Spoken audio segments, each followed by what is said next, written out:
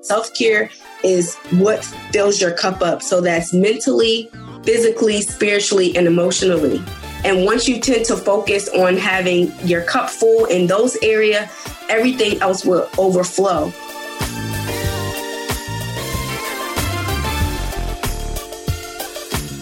You're listening to the Redefining Wealth podcast with Patrice Washington. In today's episode, we sit down with T-Kea Blackman. She says that success does not mean you're exempt. Hey there, this is Patrice Washington from patricewashington.com, where we chase purpose, not money. Welcome back to another episode of Redefining Wealth. If you are brand spanking new here, you need to know we're not your traditional personal finance podcast.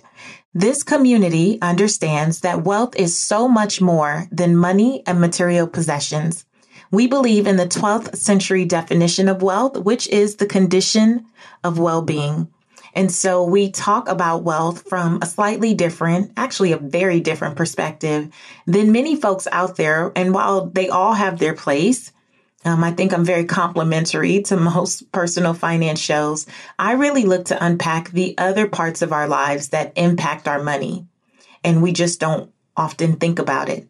And so we're in a time right now, a very unique dispensation of time where our normalcy has been stripped from us, and there is just so much going on. And it doesn't matter if you're rich or poor. It doesn't matter if you're black or white. It doesn't matter if, nothing matters.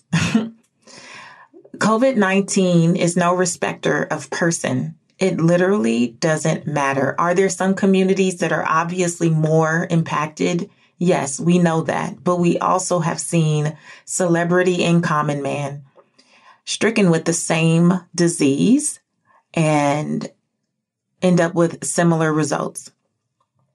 And so there are a lot of people that I know in my communities, in my networks, in my sphere of influence who are suffering, and they're ashamed to say that they're suffering. They're ashamed to say that they're scared. They're embarrassed to say that they're worried, especially believers, people who consider themselves to be Christian or maybe have some other deep belief in a major religion, feel intimidated to say, I'm feeling uncertain. I'm having these thoughts. I'm having these fears. I'm having this trepidation. And I thought it would be great to bring back this rewind episode from 2019 with T-Kea Blackman, because I have seen too many strong friends suffer in silence. And I want to be sure that we understand as a community that success does not mean that you're exempt. And wearing the label or the mask or the hat of strong friend may not be the best to wear in this season. And if you need support, I want you to get the support that you need and not suffer in silence. And this episode is actually also brought to you by our very own guest, T-Kea Blackman. She's hosting her next Wellness Recovery Action Plan in just a few weeks, and I thought it was important to share with my community. It's a 4-week online self-designed prevention and wellness training that anyone can use to get well, stay well, and create the life they desire.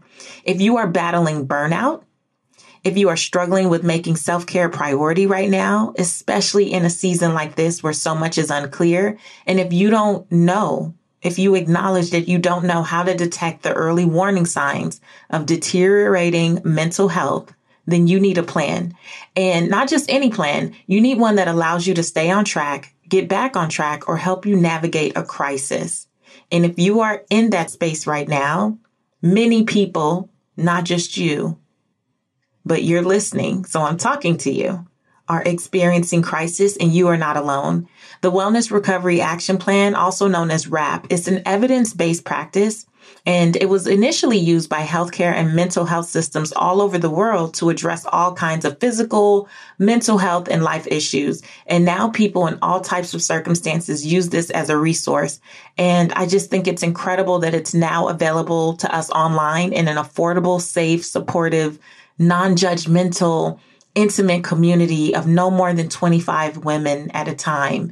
And this course is not like a standard online course, maybe giving you limited access to, your instructor, limited engagement. This is interactive because T-Kea wants you to apply what you're learning, to have a space to share experiences and bond with other women who may identify just as you do. A strong, successful, stand-up gal who is in a season where you just need to talk and you need to devise the plan that is going to work for you. So if that's you, to find out more and claim your seat, again, there's only 25 seats per cohort. Visit firefliesunite.com/wrap. firefliesunite.com/WRAP. I want you to listen to this episode carefully because you'll learn that none of us are above needing a wrap, especially in times like this. Now, before we jump all the way in, let me quickly read T-Kea's official bio. T-Kea, MPS, mental health advocate, speaker, and author, is the owner of Fireflies Unite, a mental health media and communications company, and the creator and host of the Fireflies Unite podcast, a weekly podcast dedicating to bringing light into darkness, just like the fireflies, by sharing the stories of individuals thriving with mental illness, especially within communities of color. She's described as an inspiration because this Georgetown University and Howard University graduate shares her heartfelt and powerful testimony that anyone can thrive despite having a mental illness. T-Kea was diagnosed with major depression and generalized anxiety disorders and is a suicide survivor. Her first book, Saved in Depression, A Suicide Survivor's Journey of Mental Health, Healing, and Faith, was written to educate her community on mental health and to also encourage people of color in particular to seek treatment. Without further ado, here is T-Kea Blackman.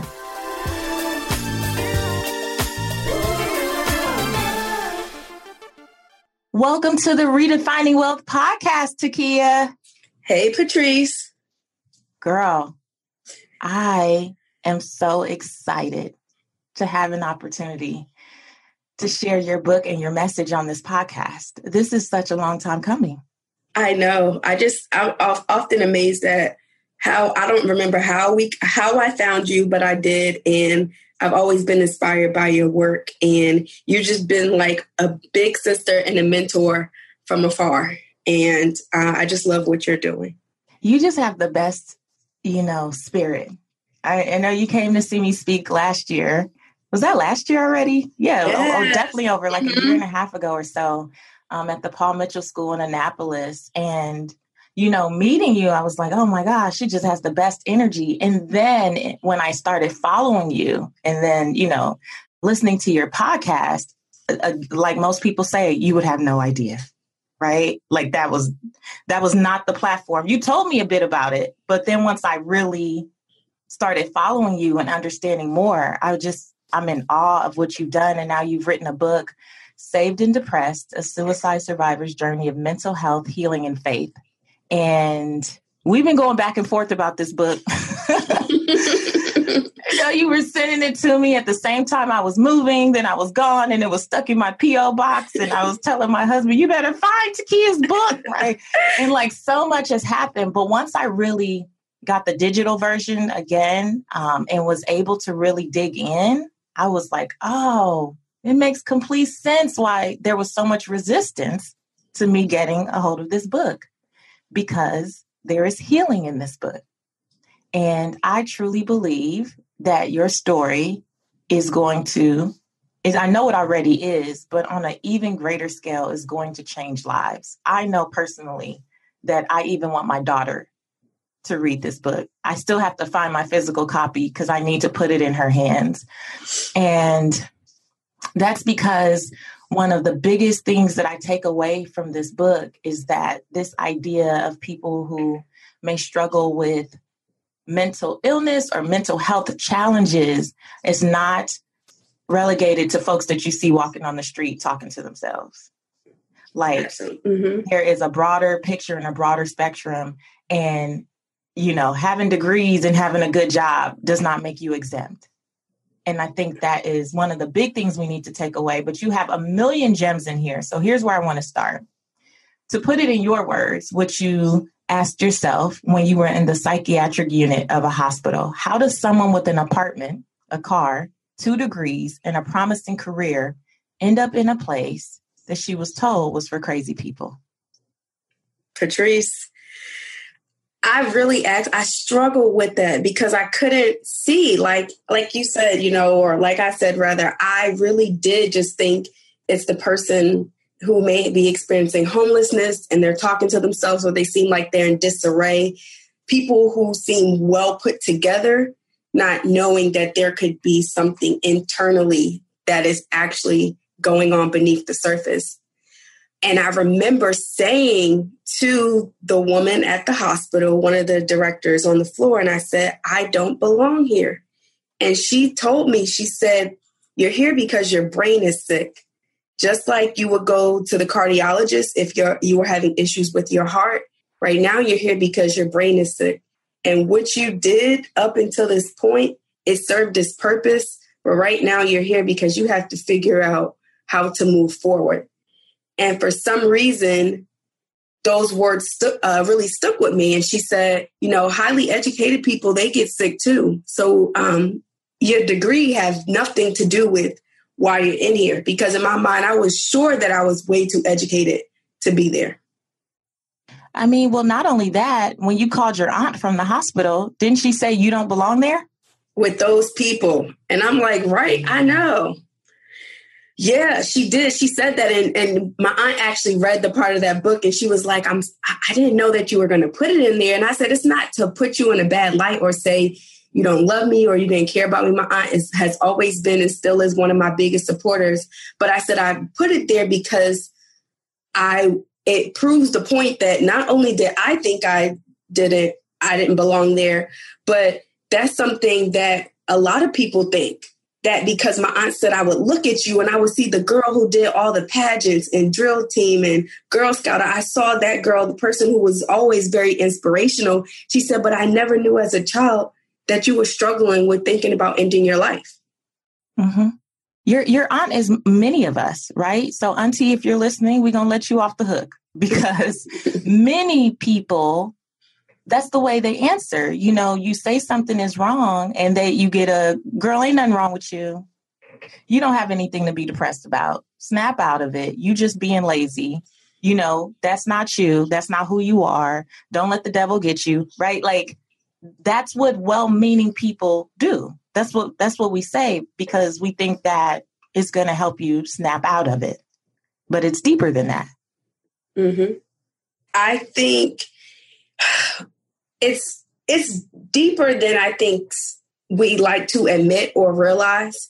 And so I remember just not even realizing what suicide was. And that's something I often talk about in the book. And I'm saying, like, I didn't know. I knew that I wanted to end my life, and I thought about ways of doing so, but I didn't realize, oh, this could be tied to depression. It was so normal for me until eventually it got to the point where I could no longer suppress the thoughts. So imagine experiencing suicidal thoughts from 11 years old up until you're 24, and you can't even stop the thoughts anymore, you know? And for me, it got to the point where I was so tired of fighting with myself internally. I said, you know what? I don't have the strength to do this. It will just be better if I just give into these thoughts, because then I don't have to fight with myself anymore.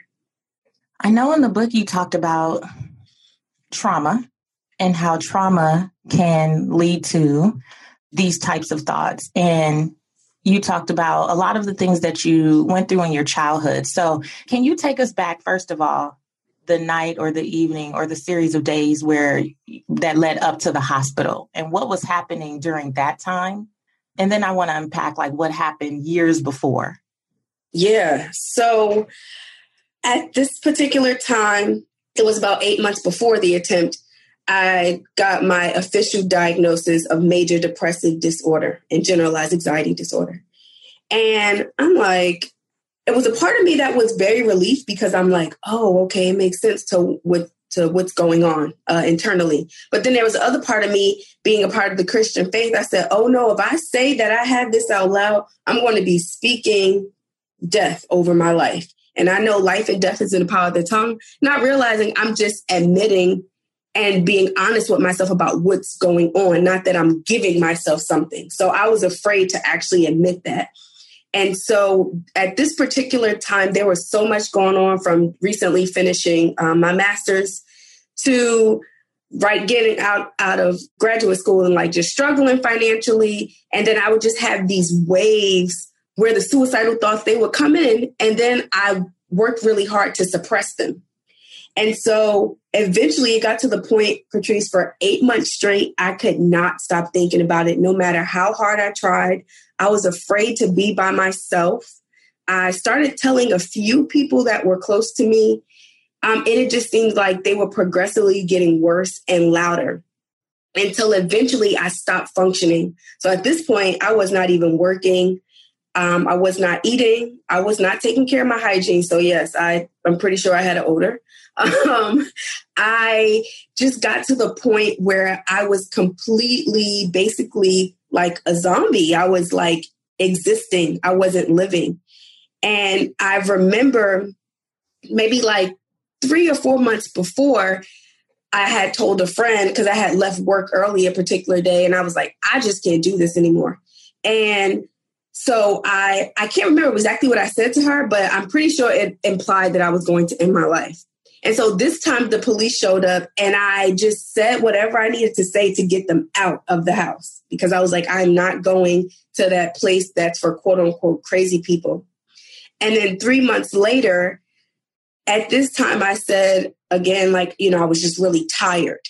And so I had taken these substances, and I was like, by this particular time, I'm just waiting to pass away.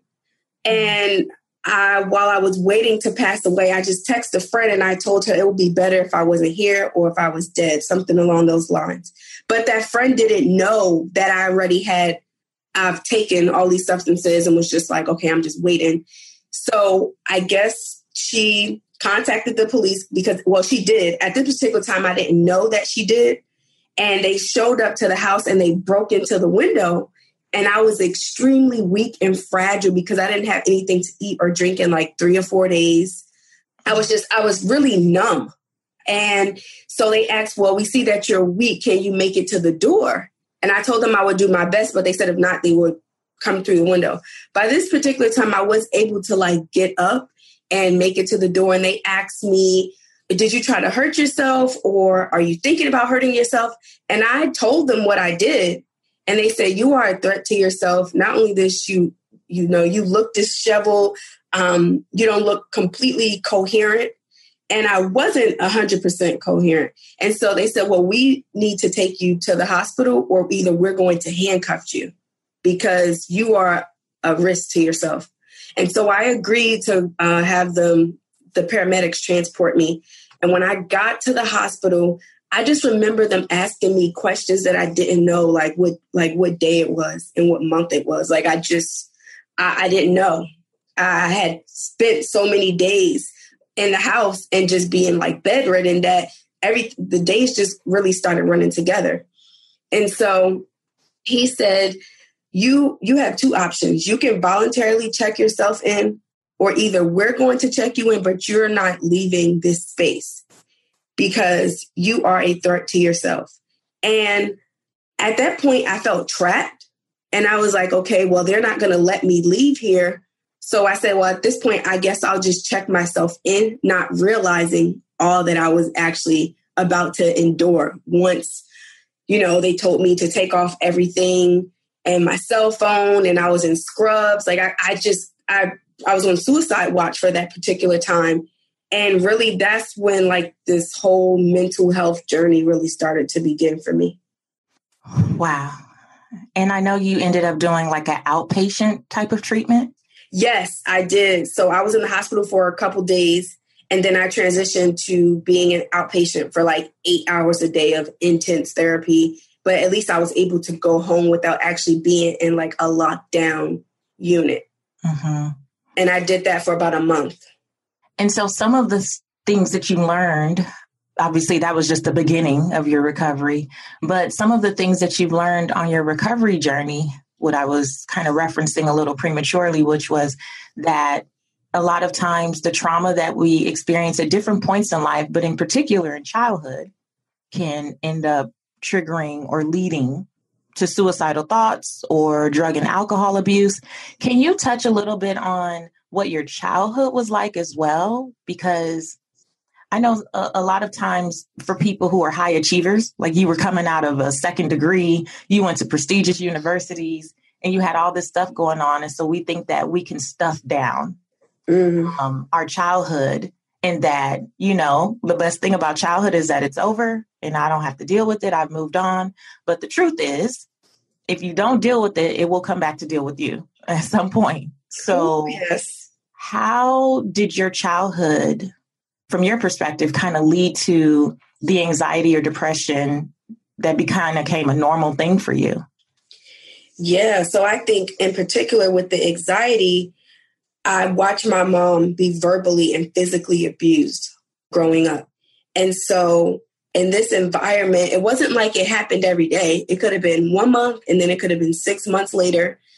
But it was, since it was so sporadic, I never knew what I was going to get once I went into the house. So it created this anxiety that I didn't even realize that I spent majority of my life on edge. I truly thought it was normal to walk around with racing thoughts, to not being able to quiet your mind. It just seems so foreign that someone wouldn't have experienced anxiety to that degree, to the point where it's actually crippling you.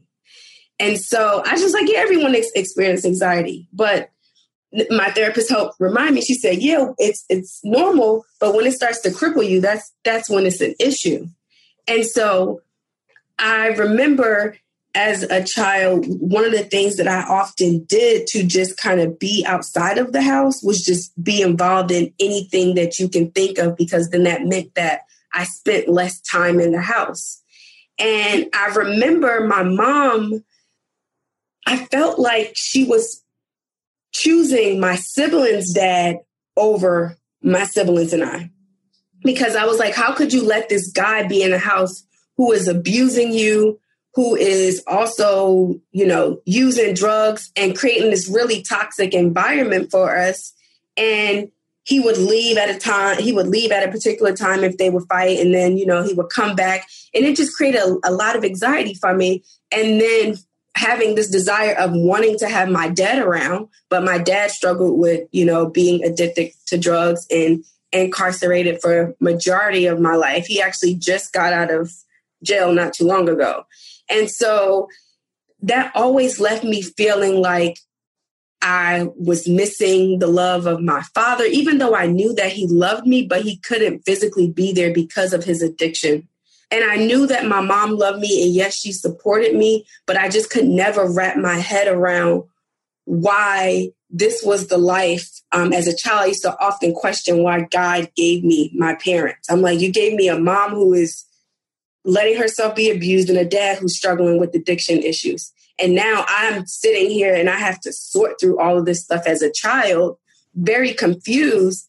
And then I remember just thinking to myself at 11 years old, I said, it would be better if I was dead. And I didn't really quite know what that meant, but I know that's really what started me. That's what really opened the door for it. And I think another part of that too is just, when you are exposed to not just in my house environment, but like growing up in low income or the projects, as most people say. So you see people on the corner selling drugs or using drugs, losing friends to gun violence and gang activity, teen pregnancy. All this stuff was very normal for me. And it really did play a role in my development as a child, when that's the prime years that your brain is developing. And when those things are happening, trauma does shift the way that your brain is, communicating to you. It does shift the way that you view the world and how your body responds to everything around you. Yeah. When I was reading that, and this is in no comparison, right? But I do remember times when I was younger. I remember one time in particular, I was about 10 or 11 years old. And, my dad was absent, not because of, substance abuse or anything like that. He was absent from all of us. I have, siblings everywhere type of thing. But I remember writing my mom a letter because she would always leave me with my grandma. And my grandma was kind of verbally abusive. And I didn't know how to put words to that when I was a kid, but I knew how it made me feel. And I remember writing my mom a letter that was like, if you didn't want me, why did you have me? Wow. And I didn't understand.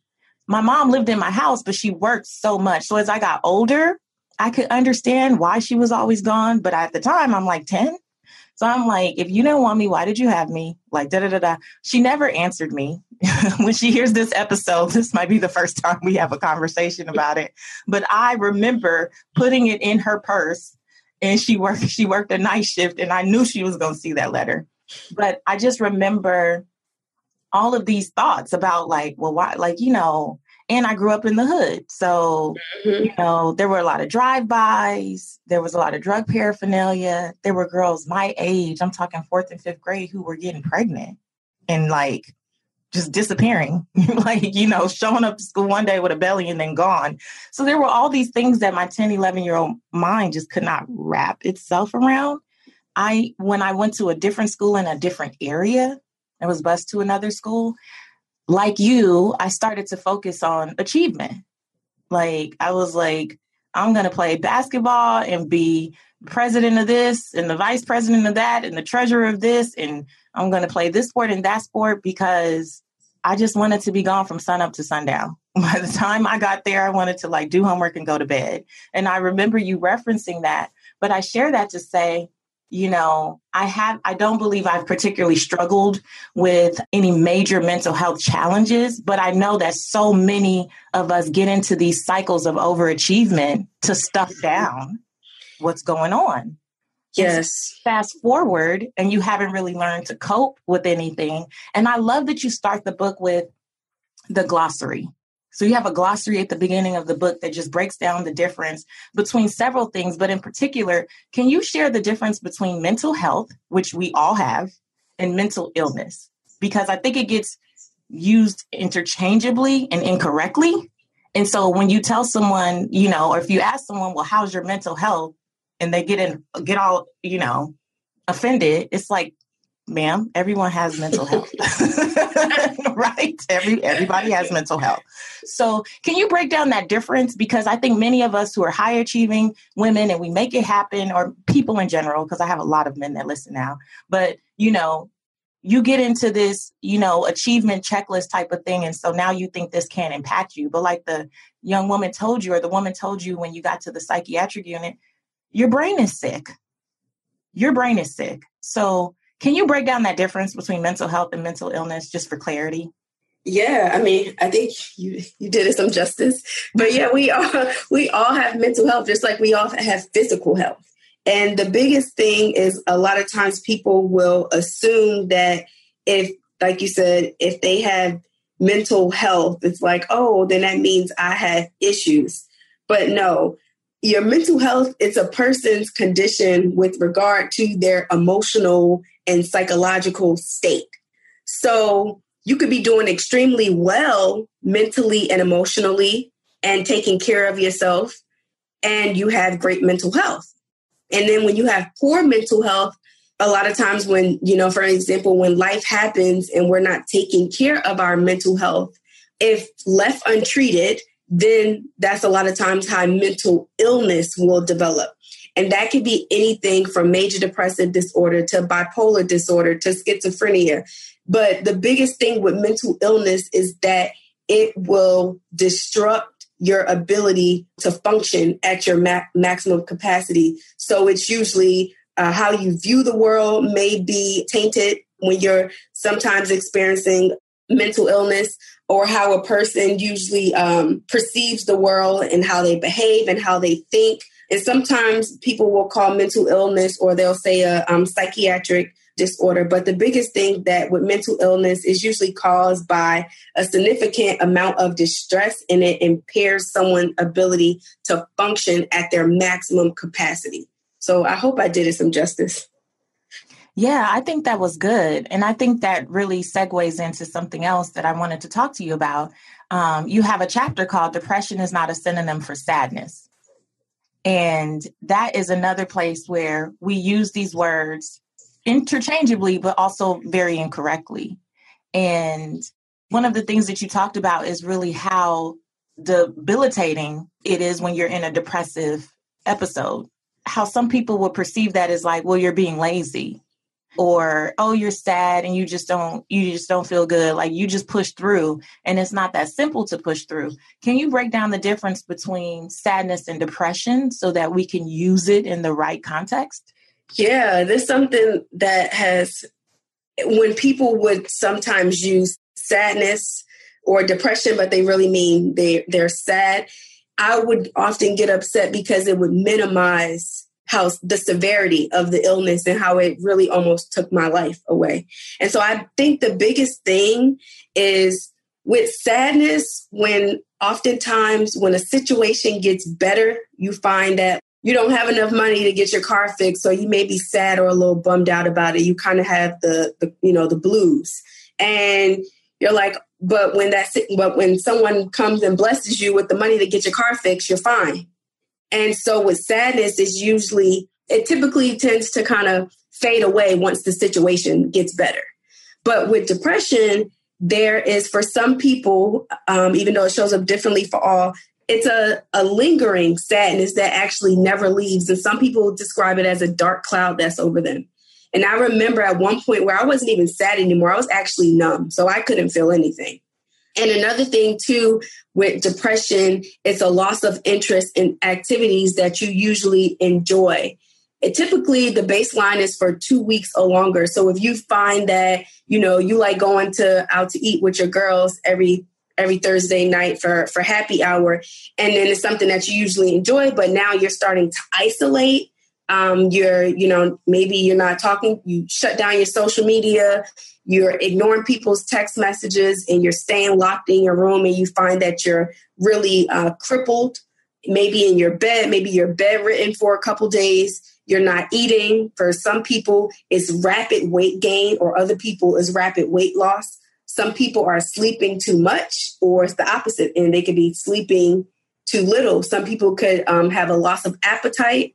And so that's the thing, how it showed up for me was really at the point of just being in bed for days at a time and having moments of not eating and then having moments of binge eating. So depending on the person, it can vary as far as how it shows up for them. But the biggest thing, like I said, with depression, it will just continue to linger. And the longer you are not being treated, it's usually the harder it is to get out of it. And I like to explain it. For me, I would often say that depression, what it felt like for me was being paralyzed, but having a ton of bricks on top of me. So I couldn't even push the bricks off because I'm paralyzed. And so that's how it felt for me. But I think the biggest thing in terms of sadness and depression is that, like I said, with sadness, it usually fades away. But if you find that it's going on for longer than it should be, and typically like 2 weeks is the baseline,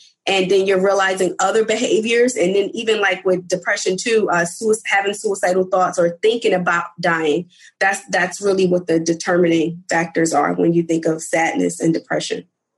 And I learned in the book that depression was a leading disability. I never really considered it as a disability. And I know it was an extreme example, but you said, when someone is basically in a depressive state and someone says, well, push through, you're being lazy. Would you say to a cancer patient, stop losing your hair, get your energy up? And they're clearly, weakening. Like if we see depression more as a disability, I really do feel like we can have a greater level of compassion. as opposed to just saying things so flippantly. And again, I don't think that people mean, right, to just say it so flippantly, but it's been one of those things that's so often swept under the rug, and we just don't address things that folks don't know what to say. So they just say dumb stuff. Yeah. I mean, I talk about a lot of this, a few things people said to me, and it would actually make me feel worse. And then I would continue to isolate, and that would only amplify the episode and make it worse for me. You said, I do believe that people mean well, but I think the biggest thing is that when someone is experiencing a depressive episode, the biggest thing you can just ask them is, how can I support you in this moment? That may mean just listening to them. Maybe they don't need to hear your advice. They just need to get it out. Maybe they may need your support. Just like some of the same things you would do when someone's physically sick. Like maybe you have to go over there and check on them and make sure that they're actually eating. Maybe you do have to drive them to their appointment. Like there are people who actually receive disability checks from the government for living with major depressive disorder. Of course, that's like a severe case of it, because there is like a mild to moderate side where people can't function. But there is a population of people who are actually debilitated by it and have a hard time doing things like actually working and taking care of themselves. And I do believe that it will help us have just a different level of understanding and compassion if we start to realize that depression is not a character flaw. It is, for some people, it's it doesn't always need a reason. I often talk about, like, sometimes people say, like, what do you have to be depressed about? It's like, oh, you have this, you have that. It could be linked to childhood trauma. Or for some people, the biggest, the chemical that they often talk about that's associated with depression is serotonin. And so it's a chemical in the brain that helps impact your mood.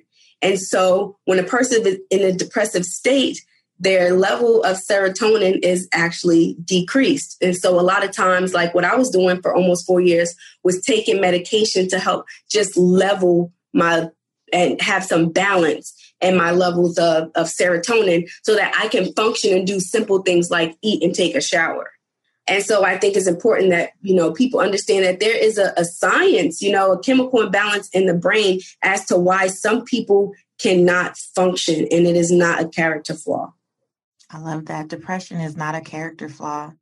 Depression is also not something that you can pray away. Oh, no. Do you agree or disagree with that statement? Patrice, now I disagree with that statement. Oh, man, like that really, really, of course, for a little bit of time impacted my relationship with God. And then, of course, being a part of the Christian faith in the church. The thing is, something that my pastor and my big sister tells me, who's also my pastor and a therapist, she often says, prayer is the weapon and the strategy is therapy. So you can pray to whoever you believe in. In this case, I'm talking about Jesus because I'm of the Christian faith. But praying and seeking mental health treatment does not mean that one lacks faith in God. And I think it's really important that people hear that and they understand that, because we wouldn't tell someone if they broke their leg, if you go to get a cast, that means you lack faith in God, And so we often tend to, again, like minimize or think that when it's a physical thing that we can actually see and put a name on it, it's like, oh, I can pray for that. And that doesn't mean that I lack faith in God. But when it comes to my mental and emotional well-being, if I pray for that, then that means that I lack faith in God. That means that I'm not reading my Bible enough. That means that I'm not going to church enough. Or like I was told I need to speak in tongues for 20 minutes a day. And I'm like, I don't even know how to do that. So it was just things like that. And so I really want people to understand that you can do both of them, and they both serve me. They both have its benefits for helping one's mental health. Because while yes, I've been a part of a Baptist church, and I'm all into the shouting and all of that. But at the same time, there are other things sometimes that we need to do to help us with our mental health. And one of the biggest things that I like to say is that I had to pray and ask God to send me the right therapist. Make sure that all the people that are on my treatment team, my therapist, my psychiatrist, any support groups that I'm going to, help me, get in alignment and align these things so that I can actually receive the care that I need to get better. And so that's like the biggest thing I really want people to take away is just knowing that, like, it not only not being a character flaw doesn't mean that, you lack faith in God. Because a lot of times people tend to feel that way, or they feel like they're not strong enough. Because it's like, oh, your people came from slavery, so why can't you get up out of bed? And it's like, y'all, it's a little bit more deeper than that.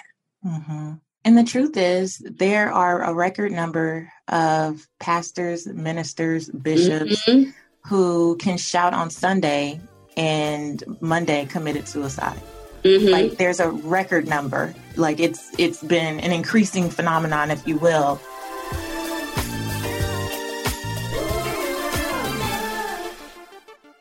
So before we go any further, I thought it was really important that I highlight something in particular here.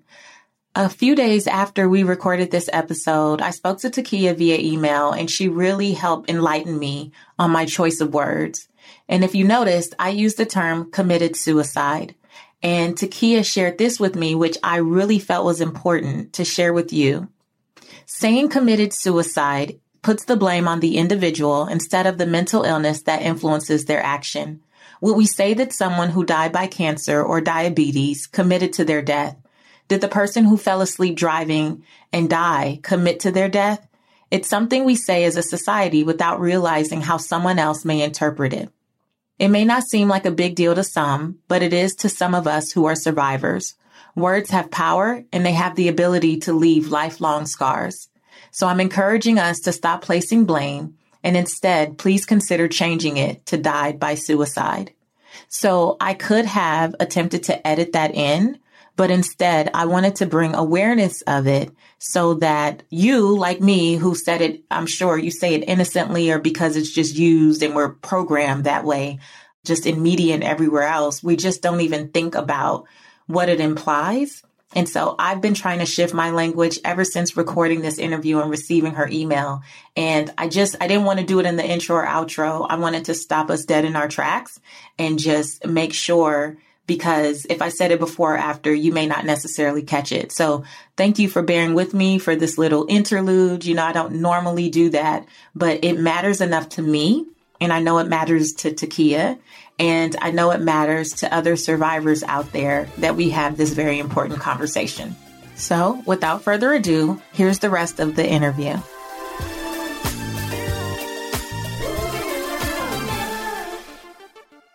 The stigma that we have about getting real support by trained professionals is ridiculous. Like, I love what you're doing because you're bringing awareness to it. And we have to just keep doing that. That's why I wanted to even have the conversation, because it's just so necessary to stop thinking that we can pray things away. Because if we believe that faith without works is dead, then why would you condemn someone for going to do the work? Pushing through and committing to doing therapy and having a psychiatrist and all this stuff is work. That is the work that you need to attach to the faith that you have, in my opinion. You're right. You're right. You're absolutely right. Girl, my blood was boiling even when I asked that question. I was like, okay, I have to get to this one. And I have a million things that I want to talk to you about, but I have to at least get to this because I think it's so big. There was a part in the book where you talked about the racing thoughts you would get when you were scrolling through social media. And how if someone were to ask you, well, how long, right, as you were having all these thoughts like, oh, they got a promotion. Oh, she's married. Oh, so she done had another baby. Like, oh, my gosh, someone got killed. Like all these ups and downs and different things that you're seeing. And it could be maybe hours you wouldn't even know. And you said something that really stood out to me. I used social media to escape my depression, even though it was the very thing that contributed to my depression and anxiety. What advice do you have for people who find themselves in that comparison mode and it may be contributing not just to sadness, but to literal depression? Get off social media Um, and I think the biggest thing, because I had to do that, I had to take at least, it was almost, I'm pretty sure a year to a year and a half where I was off social media and get connected to a mental health professional so that you can unpack to figure out, why am I comparing myself to other people? Why do I find myself unworthy? Why do I feel like I need to post every single thing? Like, if I don't post what I had for dinner, then people are not going to think that I ate anything. Like, why do I put this extra pressure on myself to eat or to act like everything is okay when it's really not? And that's something that I had to do. I just had to get off social media until I was in a better, in a mentally and emotionally healthy space to be able to actually be on social media. And for so long of just being on there, not just with comparing myself, I used it as a way to trick myself and to trick other people to thinking that I was actually okay when I wasn't. Yeah, because they saw your smiling pictures backstage at Black Girls Rock. I read that. And you're doing all these amazing things. And so you can be posting all these filtered images, but really you're fooling other people as well as yourself. Yes, absolutely. That's why now, if you've been following me for a little while, I'm very transparent, and I will say what the things that I'm currently experiencing, so that way people can actually know, like, y'all, it's impossible to be happy, go lucky 365 days a year. Of course, I'm not saying in terms of like depression that someone's going to experience a depression within that time period, but we do have moments in our life where things may not be going as planned and we experience disappointment.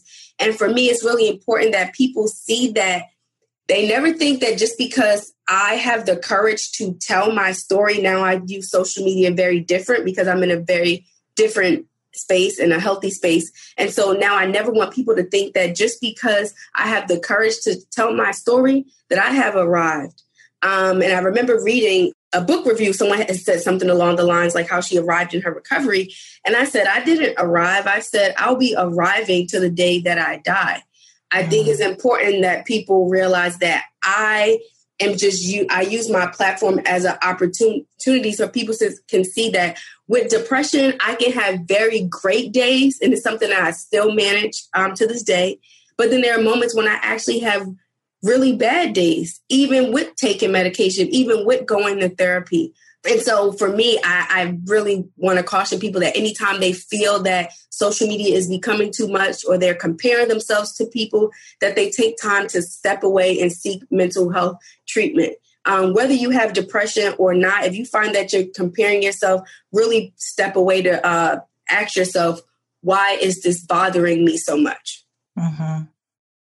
I also have chosen to just unfollow things that cause me to struggle. Oh, yeah. Well, like for a fact, I've spoken to some of my clients about this, that they will constantly be in comparison mode with what someone in their industry or in their field is doing.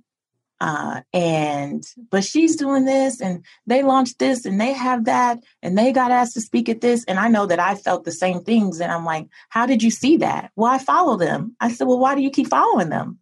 The unfollow button is your friend. Like, unfollow anything that causes you to struggle.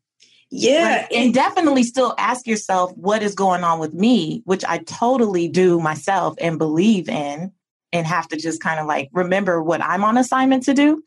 But I also just refuse to just let myself keep feeling that way. If there's a way that I can do something, any small thing, which is unfollow. I unfollow people I like. Like, I love some of the people that I've unfollowed, but I'm going to unfollow you in this season. So when I talk to them, like, did you see her? I'm like, girl, I unfollowed you 6 months ago. Let me go follow you. I think I'm ready. Oh, yes. Patrice, I don't know why I didn't even think about that. But yes, I actually do that too, because it's important that I protect my peace. I often talk about I work so hard to create peace in my life. And so anything or anyone that comes to disrupt that peace, I have to immediately remove it. Absolutely. I noticed on your away message for your emails that you had the following a couple weeks ago. I received your email. I'm currently taking time to refill my cup. I cannot advocate for mental health and encourage self-care if I am not practicing what I preach. I cannot give from an empty cup, neither can you. Thank you in advance for your understanding. I will respond upon my return. I loved that. I just loved it. When I saw it, I was like, I heard that. You better do it. I loved it. I love that you are protecting yourself by building that in. Is that something that you do often? Do you build in times for recovery, or do you do that just when you know that it's been a little intense? I need to preserve my peace. So I do both. Something that I constantly do, especially during the week, is I work out in the morning at 5 a.m. So yes, I've been up for a while.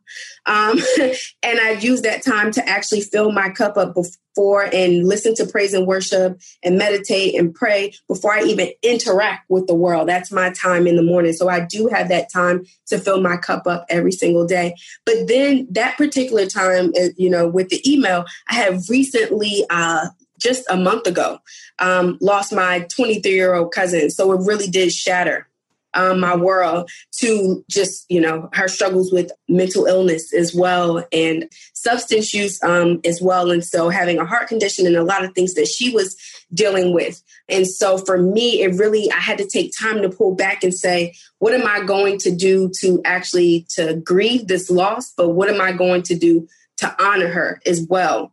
And so I knew that I needed to take time to pull away, because if not, I would be no good to anyone else. And I think the biggest thing is like how I talk about in the book, a chapter where I talk about holding back on the manis and the petties. Mm-hmm. Because sometimes we tend to think that like, oh, I'm getting my hair done, I'm getting my nails done, I'm getting my makeup done, so I'm taking care of myself. And it's like, yeah, that stuff is maintenance, and it does make us feel good. But at the same time, what good are all of those things if you're broken on the inside? The massage and the manicure and the pedicure is not going to cure your depression.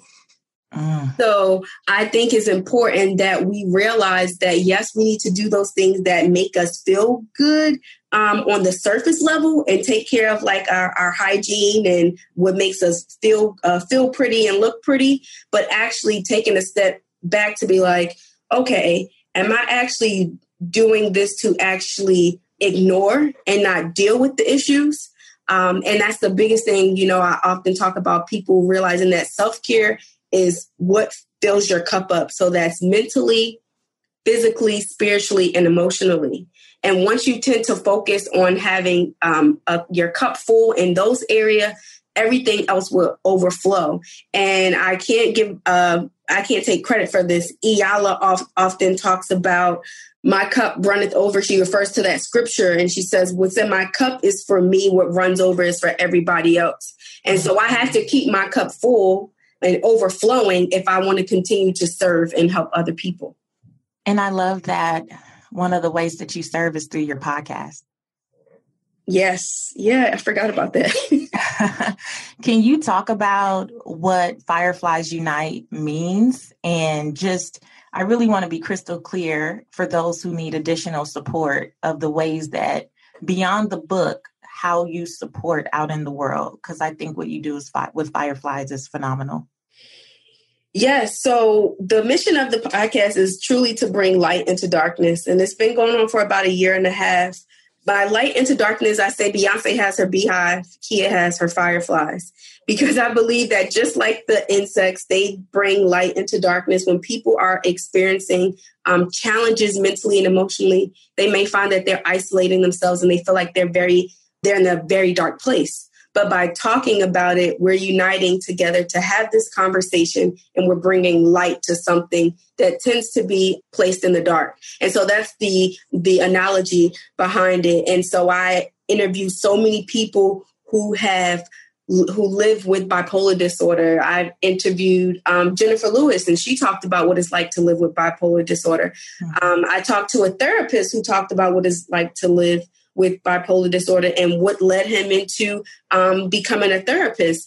I really want people of color. That's my focus, just because we tend to have more of a stigma and we come from a long lineage of trauma within communities of color, to see that mental health doesn't necessarily have a look, and it may be the person who you feel like is so high achieving and high functioning, but that may be the very person who's actually struggling internally. And so that's really what the mission of my podcast is. I just look to find stories for people who choose to not be defined by their mental illness, and they're actually thriving with that mental health diagnosis. I love it. So T-Kea, before I let you go, I don't want to let you go, but before I let you go, at the end of every episode, we ask the Redefining Wealth Rapid Wisdom questions. So just tell us the first thing that comes to mind, okay? I am ready. All right. So how do you define success? Walking in my God-given purpose. Yes.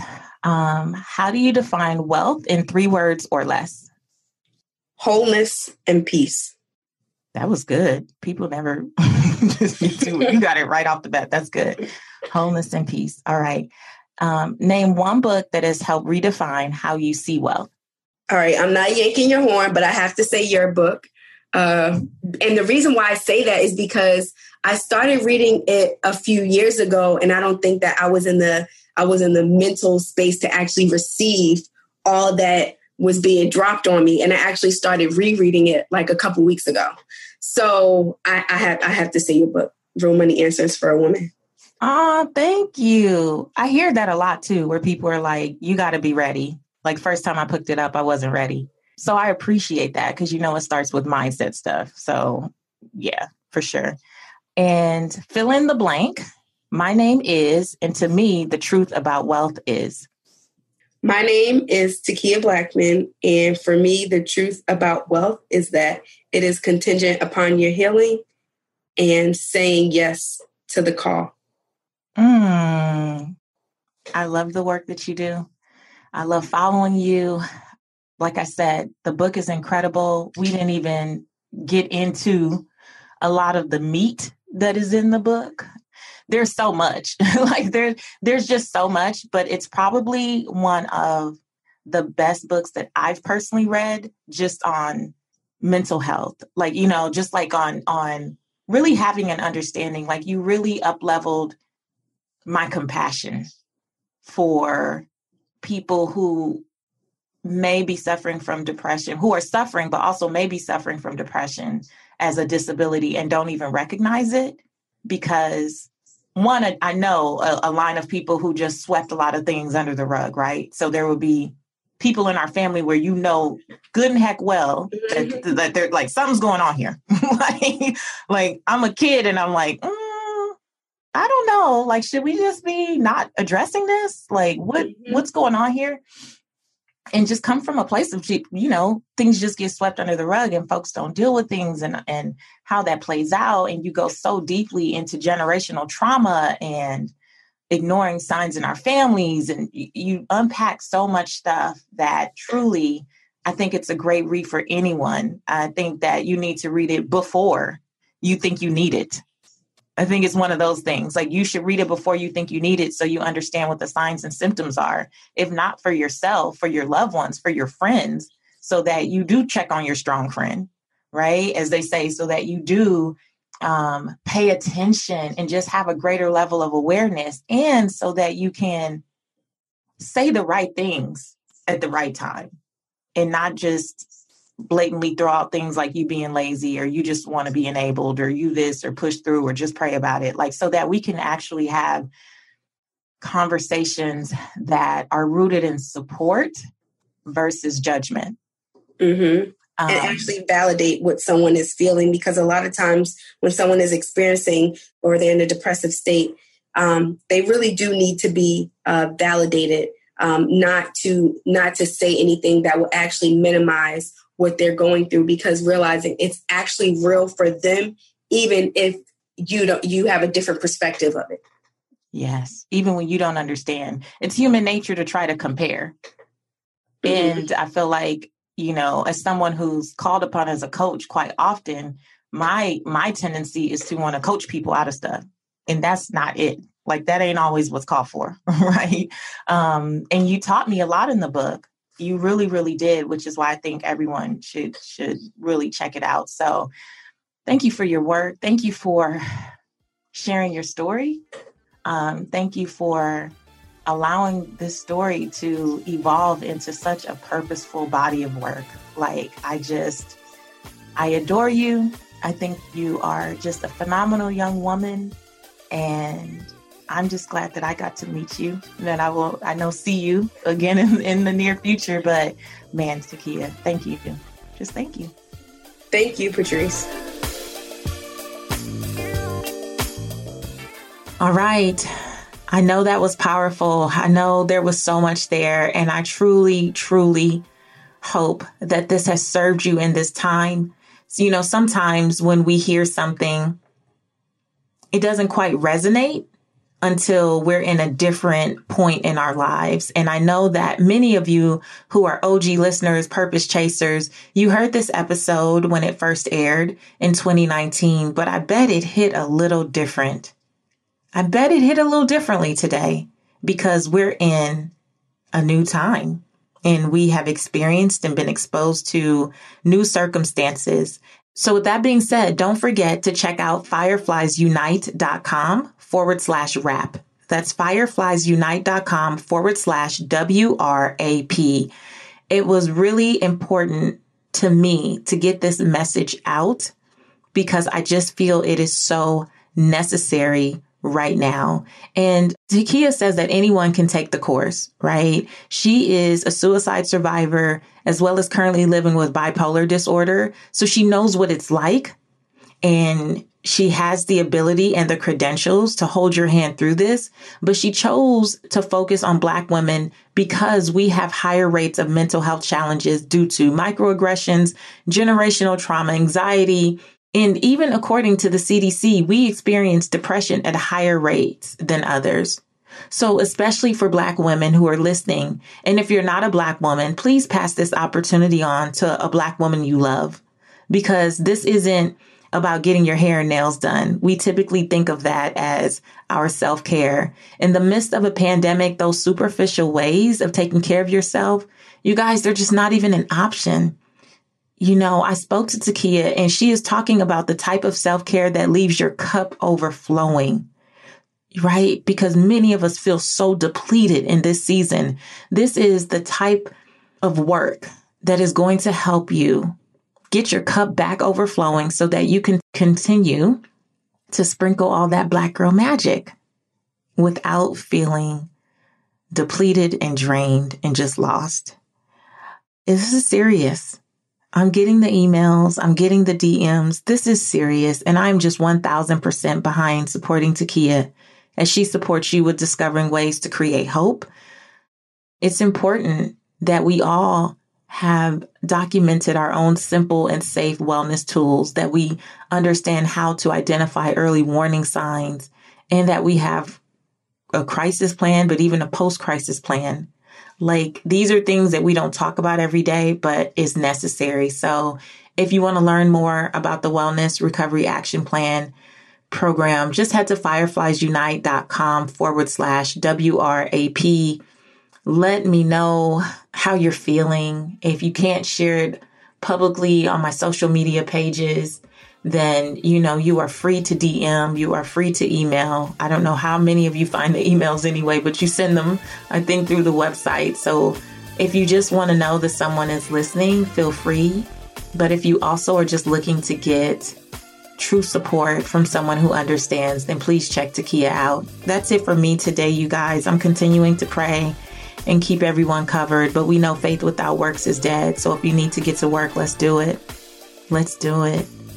Until next time, I want you to go continue to live your life's purpose, find fulfillment, and earn more without ever chasing money. Talk to you later.